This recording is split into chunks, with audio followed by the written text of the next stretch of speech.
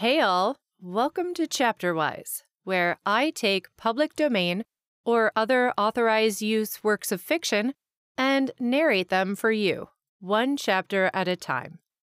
If you like what you hear, please follow my channel. I upload new chapters 3, 4, sometimes even 5 times a week.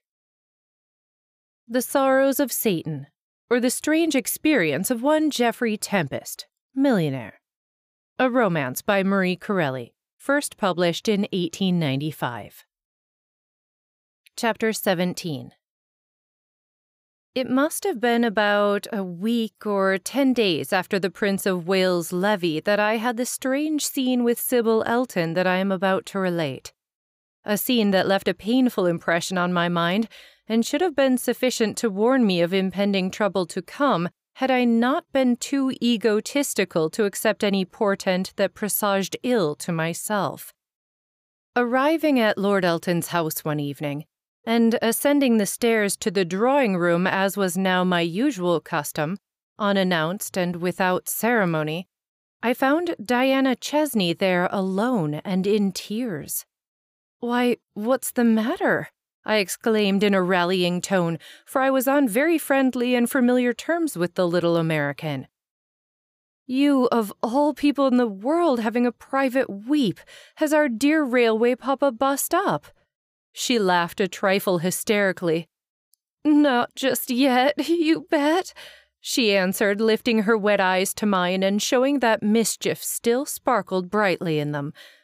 "There's nothing wrong with the funds as far as I know. I've only had a sort of rumpus here with Sybil."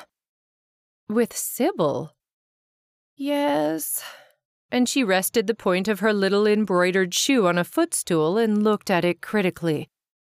"You see, it's the Catsups at home tonight, and I'm invited, and Sybil's invited. Miss Charlotte is knocked up with nursing the Countess. And of course I made sure that Sybil would go. Well, she never said a word about it till she came down to dinner, and then she asked me what time I wanted the carriage. I said, 'Aren't you going too?' And she looked at me in that provoking way of hers.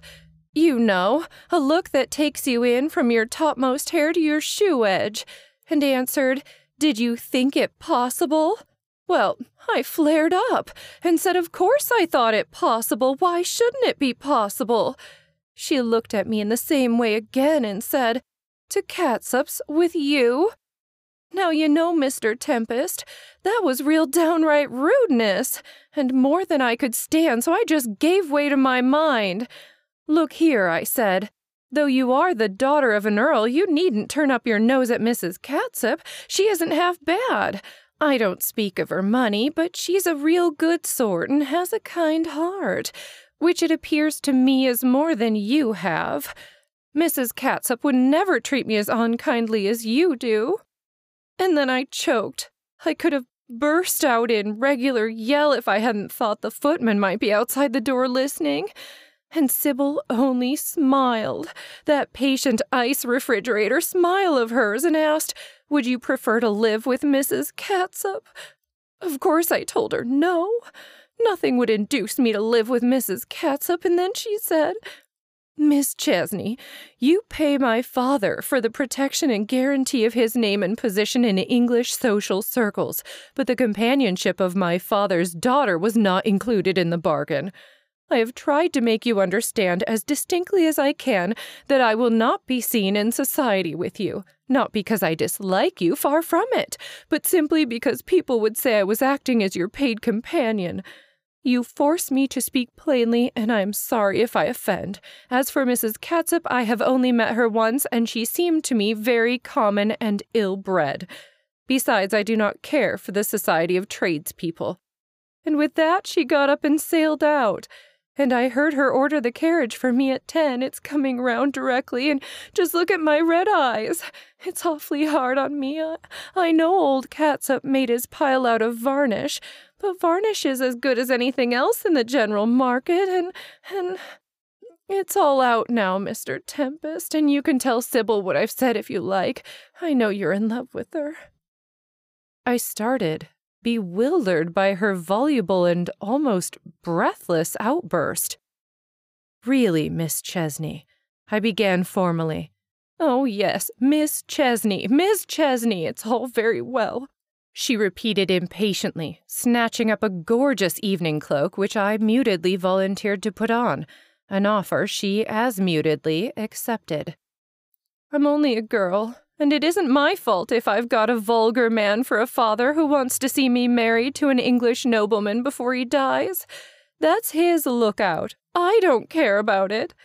English noblemen are a rickety lot in my opinion, but I've as good a heart as anyone, and I could love Sybil if she let me, but she won't.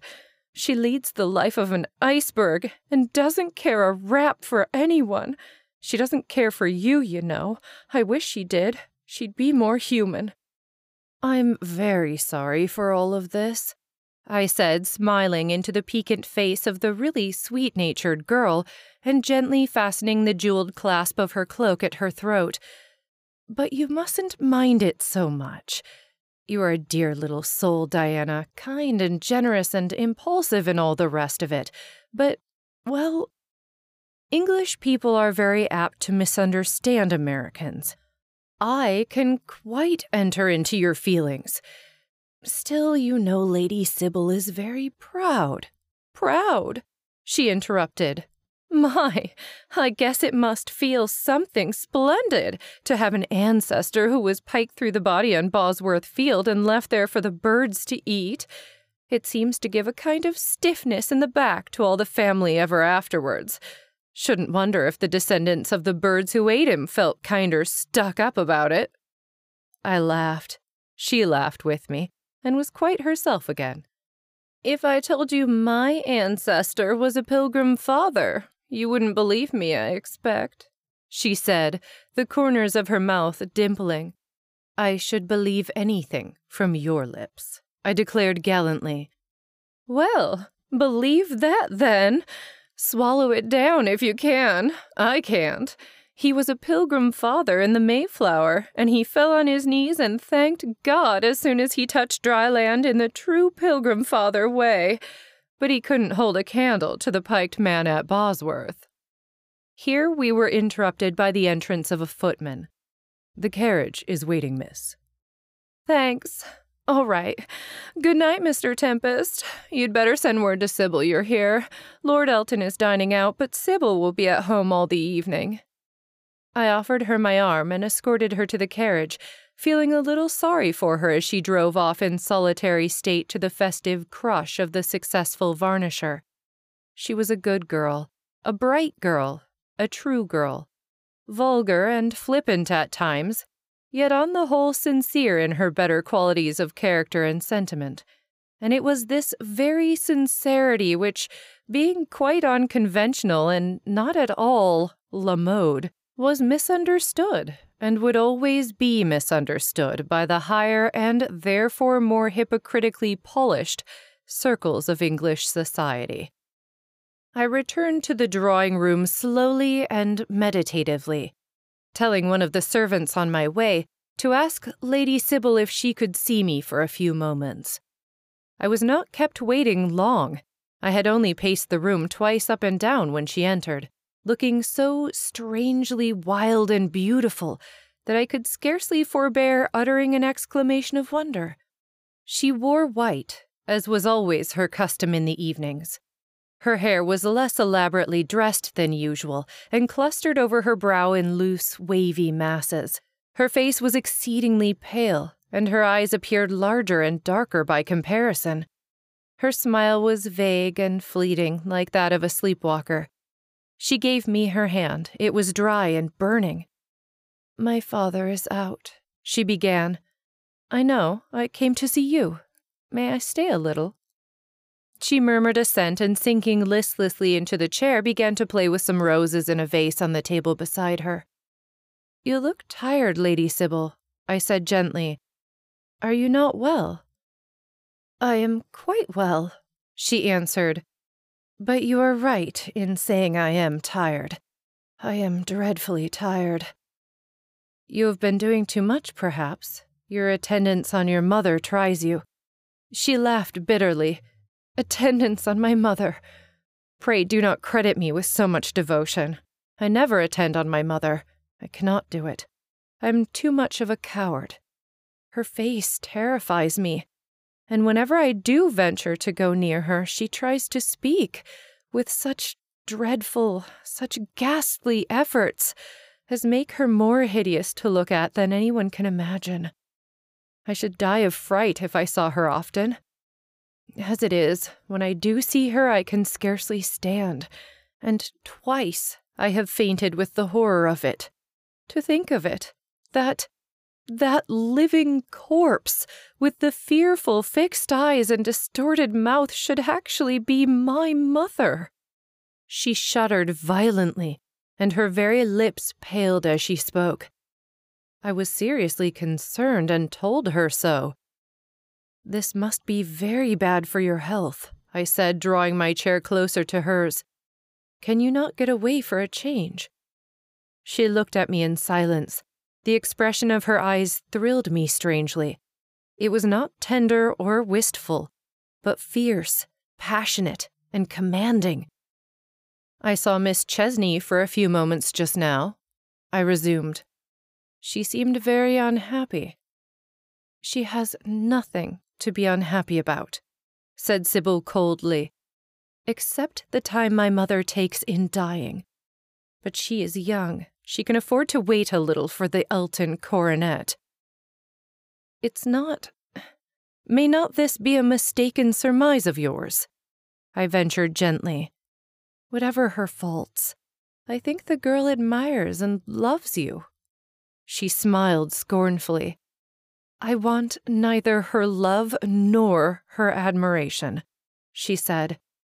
I have few women friends, and those few are all hypocrites whom I mistrust. When Diana Chesney is my stepmother, we shall still be strangers. I felt I was on delicate ground, and that I could not continue the conversation without the risk of giving offense. Where is your friend? Asked Sybil suddenly, apparently to change the subject. Why does he so seldom come here now? Romanes? Well, he is a very queer fellow, and at times takes an abhorrence for all society. He frequently meets your father at the club, and I suppose his reason for not coming here is that he hates women. All women? She queried with a little smile. Without exception. Then he hates me. I did not say that. I answered quickly. No one could hate you, Lady Sybil. But truly, as far as Prince Romanes is concerned, I expect he does not abate his aversion to womankind, which is his chronic malady, even for you. So he will never marry, she said musingly. I laughed. Oh, never. That you may be quite sure of. Still playing with the roses near her, she relapsed into silence. Her breath came and went quickly. I saw her long eyelashes quiver against the pale rose-leaf tint of her cheeks. The pure outline of her delicate profile suggested to my mind one of Fra Angelico's meditative saints or angels. All at once, while I yet watched her admiringly, she suddenly sprang erect, crushing a rose in her hand, her head thrown back, her eyes flashing, her whole frame trembling. "Oh, I cannot bear it!" she cried wildly. "I cannot bear it!" I started up astonished and confronted her. "Sybil! Oh, why don't you speak and fill up the measure of my degradation?" she went on passionately. "Why don't you tell me, as you tell my father, your purpose in coming here? Why don't you say to me, as you say to him, that your sovereign choice has fastened upon me, that I am the woman out of all the world you have elected to marry? Look at me!" And she raised her arms with a tragic gesture. "Is there any flaw in the piece of goods you wish to purchase? This face is deemed worthy of the fashionable photographer's pains, worthy of being sold for a shilling as one of England's beauties. This figure, has served as a model for the showing off of many a modiste's costume, purchased at half cost on the understanding that I must state to my circle of acquaintance the name of the maker or designer. These eyes, these lips, these arms are all yours for the buying. Why do you expose me to the shame of dallying over your bargain, by hesitating and considering as to whether, after all, I am worthy of your gold?" She seemed seized by some hysterical passion that convulsed her, and in mingled amazement, alarm, and distress, I sprang to her and caught her hands in my own. "Sybil, Sybil," I said. "Hush, hush, you are overwrought with fatigue and excitement. You cannot know what you are saying. My darling, what do you take me for? What is all this nonsense in your mind about buying and selling? You know I love you. I have made no secret of it. You must have seen it in my face. And if I have hesitated to speak, it is because I feared your rejection of me. You are too good for me, Sybil, too good for any man. I am not worthy to win your beauty and innocence. My love, do not give way in this manner." For as I spoke, she clung to me like a wild bird suddenly caged. "What can I say to you but that I worship you with all the strength of my life? I love you so deeply that I am afraid to think of it. It is a passion I dare not dwell upon, Sybil. I love you too well, too madly for my own peace." I trembled and was silent. Her soft arms clinging to me robbed me of a portion of my self-control. I kissed the rippling waves of her hair.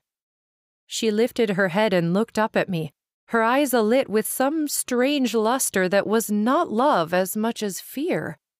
And the sight of her beauty thus yielded as it were to my possession, broke down the barriers of restraint I had hitherto imposed upon myself. I kissed her on the lips, a long, passionate kiss that, to my excited fancy, seemed to mingle our very beings into one. But while I yet held her in my arms, she suddenly released herself and pushed me back. Standing apart from me, she trembled so violently that I feared she would fail, and I took her hand and made her sit down. She smiled, a very wan smile. "What did you feel just then?" she asked. "When, Sybil?" "Just now, when you kissed me." "All the joys of heaven and fires of hell in a moment," I said. She regarded me with a curious, musing frown. "Strange. Do you know what I felt?" I shook my head, smiling, and pressed my lips on the soft, small hand I held. "Nothing," she said with a kind of hopeless gesture. "I assure you, absolutely nothing. I cannot feel. I am one of your modern women. I can only think and analyze." "Think and analyze as much as you will, my queen," I answered playfully. "If you will only think, you can be happy with me. That is all I desire." "Can you be happy with me?" she asked. "Wait, do not answer for a moment, till I tell you what I am. You are altogether mistaken in me." She was silent for some minutes, and I watched her anxiously. "I was always intended for this," she said slowly at last. "This, to which I have now come, to be the property of a rich man. Many men have looked at me with a view to purchase, but they could not pay the price my father demanded. Pray, do not look so distressed. What I say is quite true and quite commonplace. All the women of the upper classes, the unmarried ones, are for sale now in England as utterly as the Circassian girls in a barbarian slave market. I see you wish to protest and assure me of your devotion, but there is no need of this. I'm quite sure you love me as much as any man can love, and I am content. But you do not know me, really. You are attracted by my face and form, and you admire my youth and innocence, which you think I possess. But I am not young. I am old in heart and feeling. I was young for a little while at Willowsmere, when I lived among flowers and birds and all the trustful, honest creatures of the woods and fields. But one season in town was sufficient to kill my youth in me. One season of dinners and balls and fashionable novel reading. Now you have written a book, and therefore you must know something about the duties of authorship, of the serious and even terrible responsibility writers incur when they send out to the world books full of pernicious and poisonous suggestion to contaminate the minds that have hitherto been clean and undiseased. Your book has a noble motive, and for this I admire it in many parts, though to me it is not as convincing as it might have been. It is well written, too, but I gain the impression while reading it that you were not altogether sincere yourself in the thoughts you strove to inculcate, and therefore you just missed what you should have gained. I am sure you are right, I said with a wholesome pang of humiliation. The book is worthless as literature. It is only the boom of a season. At any rate, she went on, her eyes darkening with the intensity of her feeling, you have not polluted your pen with the vileness common to many of the authors of the day. I ask you, do you think a girl can read the books that are now freely published, and that her silly society friends tell her to read, because it is so dreadfully queer, and yet remain unspoilt and innocent? Books that go into the details of the lives of outcasts, that explain and analyze the secret vices of men, that advocate almost as a sacred duty free love and universal polygamy, that see no shame in introducing into the circles of good wives and pure-minded girls a heroine who boldly seeks out a man, any man, in order that she may have a child by him, without the degradation of marrying him. I have read all those books, and what can you expect of me? Not innocence, surely. I despise men. I despise my own sex. I loathe myself for being a woman. You wonder at my fanaticism for Mavis Clare. It is only because for a time her books give me back my self-respect and make me see humanity in a nobler light. Because she restores to me, if only for an hour, a kind of glimmering belief in God so that my mind feels refreshed and cleansed. All the same, you must not look upon me as an innocent young girl, Geoffrey, a girl such as the great poets idealized and sang of. I am a contaminated creature, trained to perfection in the lax morals and prurient literature of my day. I looked at her in silence, pained, startled, and with a sense of shock, as though something indefinably pure and precious had crumbled into dust at my feet.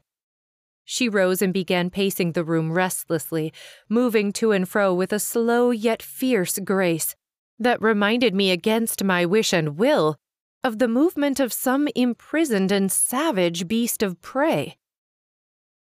You shall not be deceived in me, she said, pausing a moment and eyeing me somberly. If you marry me, you must do so with a full realization of the choice you make. For with such wealth as yours, you can of course wed any woman you fancy. I do not say you could find a girl better than I am. I do not think you could in my set, because we are all alike, all tarred with the same brush and filled with the same merely sensational and materialistic views of life and its responsibilities, as the admired heroines of the society novels we read. Anyway, in the provinces, among the middle classes, it is possible you might discover a really good girl of the purest blush-rose innocence. But then you might also find her stupid and unentertaining, and you would not care for that. My chief recommendation is that I am beautiful. You can see that, everybody can see that, and I'm not so affected as to pretend to be unconscious of the fact. There is no sham about my external appearance. My hair is not a wig, my complexion is natural. My figure is not the result of the corset maker's art. My eyebrows and eyelashes are undyed. Oh yes, you can be sure that the beauty of my body is quite genuine. but it is not the outward expression of an equally beautiful soul. And this is what I want you to understand. I am passionate, resentful, impetuous, frequently unsympathetic, and inclined to morbidness and melancholy, and I confess I have imbibed, consciously or unconsciously, that complete contempt of life and disbelief in a God, which is the chief theme of nearly all the social teachings of the time. She ceased, and I gazed at her with an odd sense of mingled worship and disillusion, even as a barbarian might gaze at an idol whom he still loved, but whom he could no longer believe in as divine. Yet what she said was in no way contrary to my own theories. How then could I complain? I did not believe in a God. Why should I inconsistently feel regret that she shared my unbelief? I had involuntarily clung to the old-fashioned idea that religious faith was a sacred duty in womanhood. I was not able to offer any reason for this notion, unless it was the romantic fancy of having a good woman to pray for one, if one had no time and less inclination to pray for oneself. However, it was evident Sybil was advanced enough to do without superstitious observances. She would never pray for me. And if we had children, she would never teach them to make their first tender appeals to heaven for my sake or hers. I smothered a slight sigh, and was about to speak when she came up to me and laid her 2 hands on my shoulders. "You look unhappy, Geoffrey," she said in gentler accents. "Be consoled. It is not too late for you to change your mind." I met the questioning glance of her eyes, beautiful, lustrous eyes as clear and pure as light itself. "I shall never change, Sybil," I answered. "I love you. I shall always love you. But I wish you would not analyze yourself so piteously. You have such strange ideas." "You think them strange?" she said. "You should not, in these new women days. I believe that thanks to newspapers, magazines, and decadent novels, I am in all respects eminently fitted to be a wife." And she laughed bitterly. "There is nothing in the role of marriage that I do not know, though I am not yet 20, and have been prepared for a long time to be sold to the highest bidder, and what few silly notions I had about love, the love of the poets and idealists, when I was a dreamy child at Willowsmere, are all dispersed and ended. Ideal love is dead, and worse than dead, being out of fashion. Carefully instructed as I have been in worthlessness of everything but money, you can scarcely be surprised at my speaking of myself as an object of sale. Marriage for me is a sale, as far as my father is concerned. For you know well enough that however much you loved me or I loved you, he would never allow me to marry you if you were not rich, and richer than most men. I want you to feel that I fully recognize the nature of the bargain struck. I ask you not to expect a girl's fresh, confiding love from a woman as warped in heart and mind as I am." "Sybil," I said earnestly, "you wrong yourself. I'm sure you wrong yourself. You are one of those who can be in the world yet not of it. Your mind is too open and pure to be sullied even by contact with evil things. I will believe nothing you say against your own sweet and noble character. And Sybil, let me again ask you not to distress me by this constant harping on the subject of my wealth, or I shall be inclined to look upon it as a curse. I should love you as much if I were poor." "Oh, you might love me," she interrupted with a strange smile. "But you would not dare to say so." I was silent. Suddenly she laughed and linked her arms caressingly around my neck. "There, Geoffrey," she said. "I have finished my discourse, my bit of Ibsenism or whatever other ism affects me.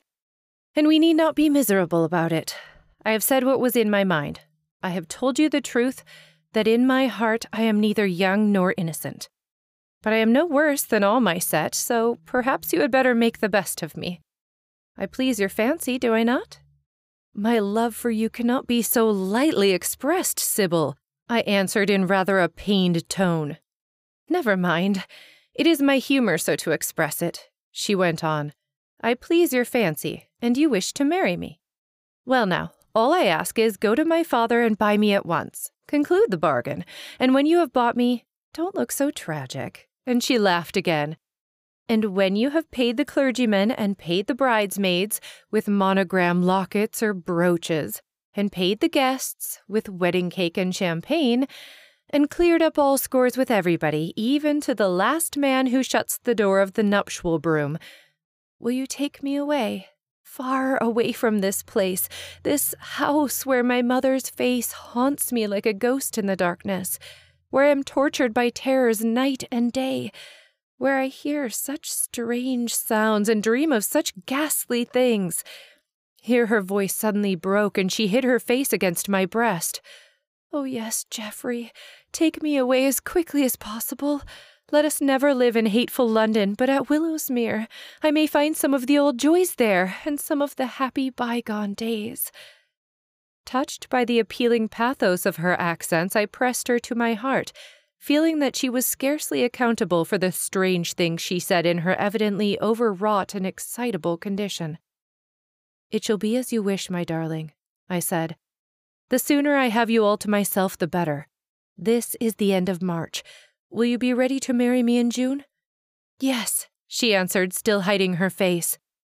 "And now, Sybil," I went on, "remember, there must be no more talk of money and bargaining. Tell me what you have not yet told me, that you love me, and would love me even if I were poor." She looked up straightly and unflinchingly full into my eyes. "I cannot tell you that," she said. "I have told you I do not believe in love, and if you were poor, I certainly should not marry you. It would be no use." "You are frank, Sybil." "It is best to be frank, is it not?" And she drew a flower from the knot at her bosom and began fastening it in my coat. "Geoffrey, what is the good of pretense? You would hate to be poor, and so should I. I do not understand the verb to love. Now and then when I read a book by Mavis Clare, I believe love may exist, but when I close the book, my belief is shut up with it. So do not ask for what is not in me. I am willing, even glad to marry you. That is all you must expect." "All," I exclaimed with a sudden mingling of love and wrath in my blood as I closed my arms about her and kissed her passionately. "All. You impassive ice flower, it is not all. You shall melt to my touch and learn what love is. Do not think you can escape its influence, you dear, foolish, beautiful child. Your passions are asleep. They must wake." "For you?" she queried, resting her head back against my shoulder and gazing up at me with a dreamy radiance in her lovely eyes. "For me." She laughed. "Oh, bid me love, and I will love," she hummed softly under her breath. "You will, you must, you shall," I said ardently. "I will be your master in the art of loving." "It is a difficult art," she said. "I'm afraid it will take a lifetime to complete my training, even with my master." And a smile still lingered in her eyes, giving them a witch-like glamour when I kissed her again and bade her good night. "You will tell Prince Romanes the news," she said, "if you wish it." "Of course I wish it. Tell him at once. I should like him to know." I went down the stairs. She leaned over the balustrade looking after me. "Good night, Geoffrey," she called softly. "Good night, Sybil." "Be sure you tell Prince Romanes." Her white figure disappeared, and I walked out of the house in a chaotic state of mind, divided between pride, ecstasy, and pain. The engaged husband of an earl's daughter, the lover of a woman who had declared herself incapable of love and destitute of faith. That's it for today's chapter, everyone. Thanks for coming along on the ride.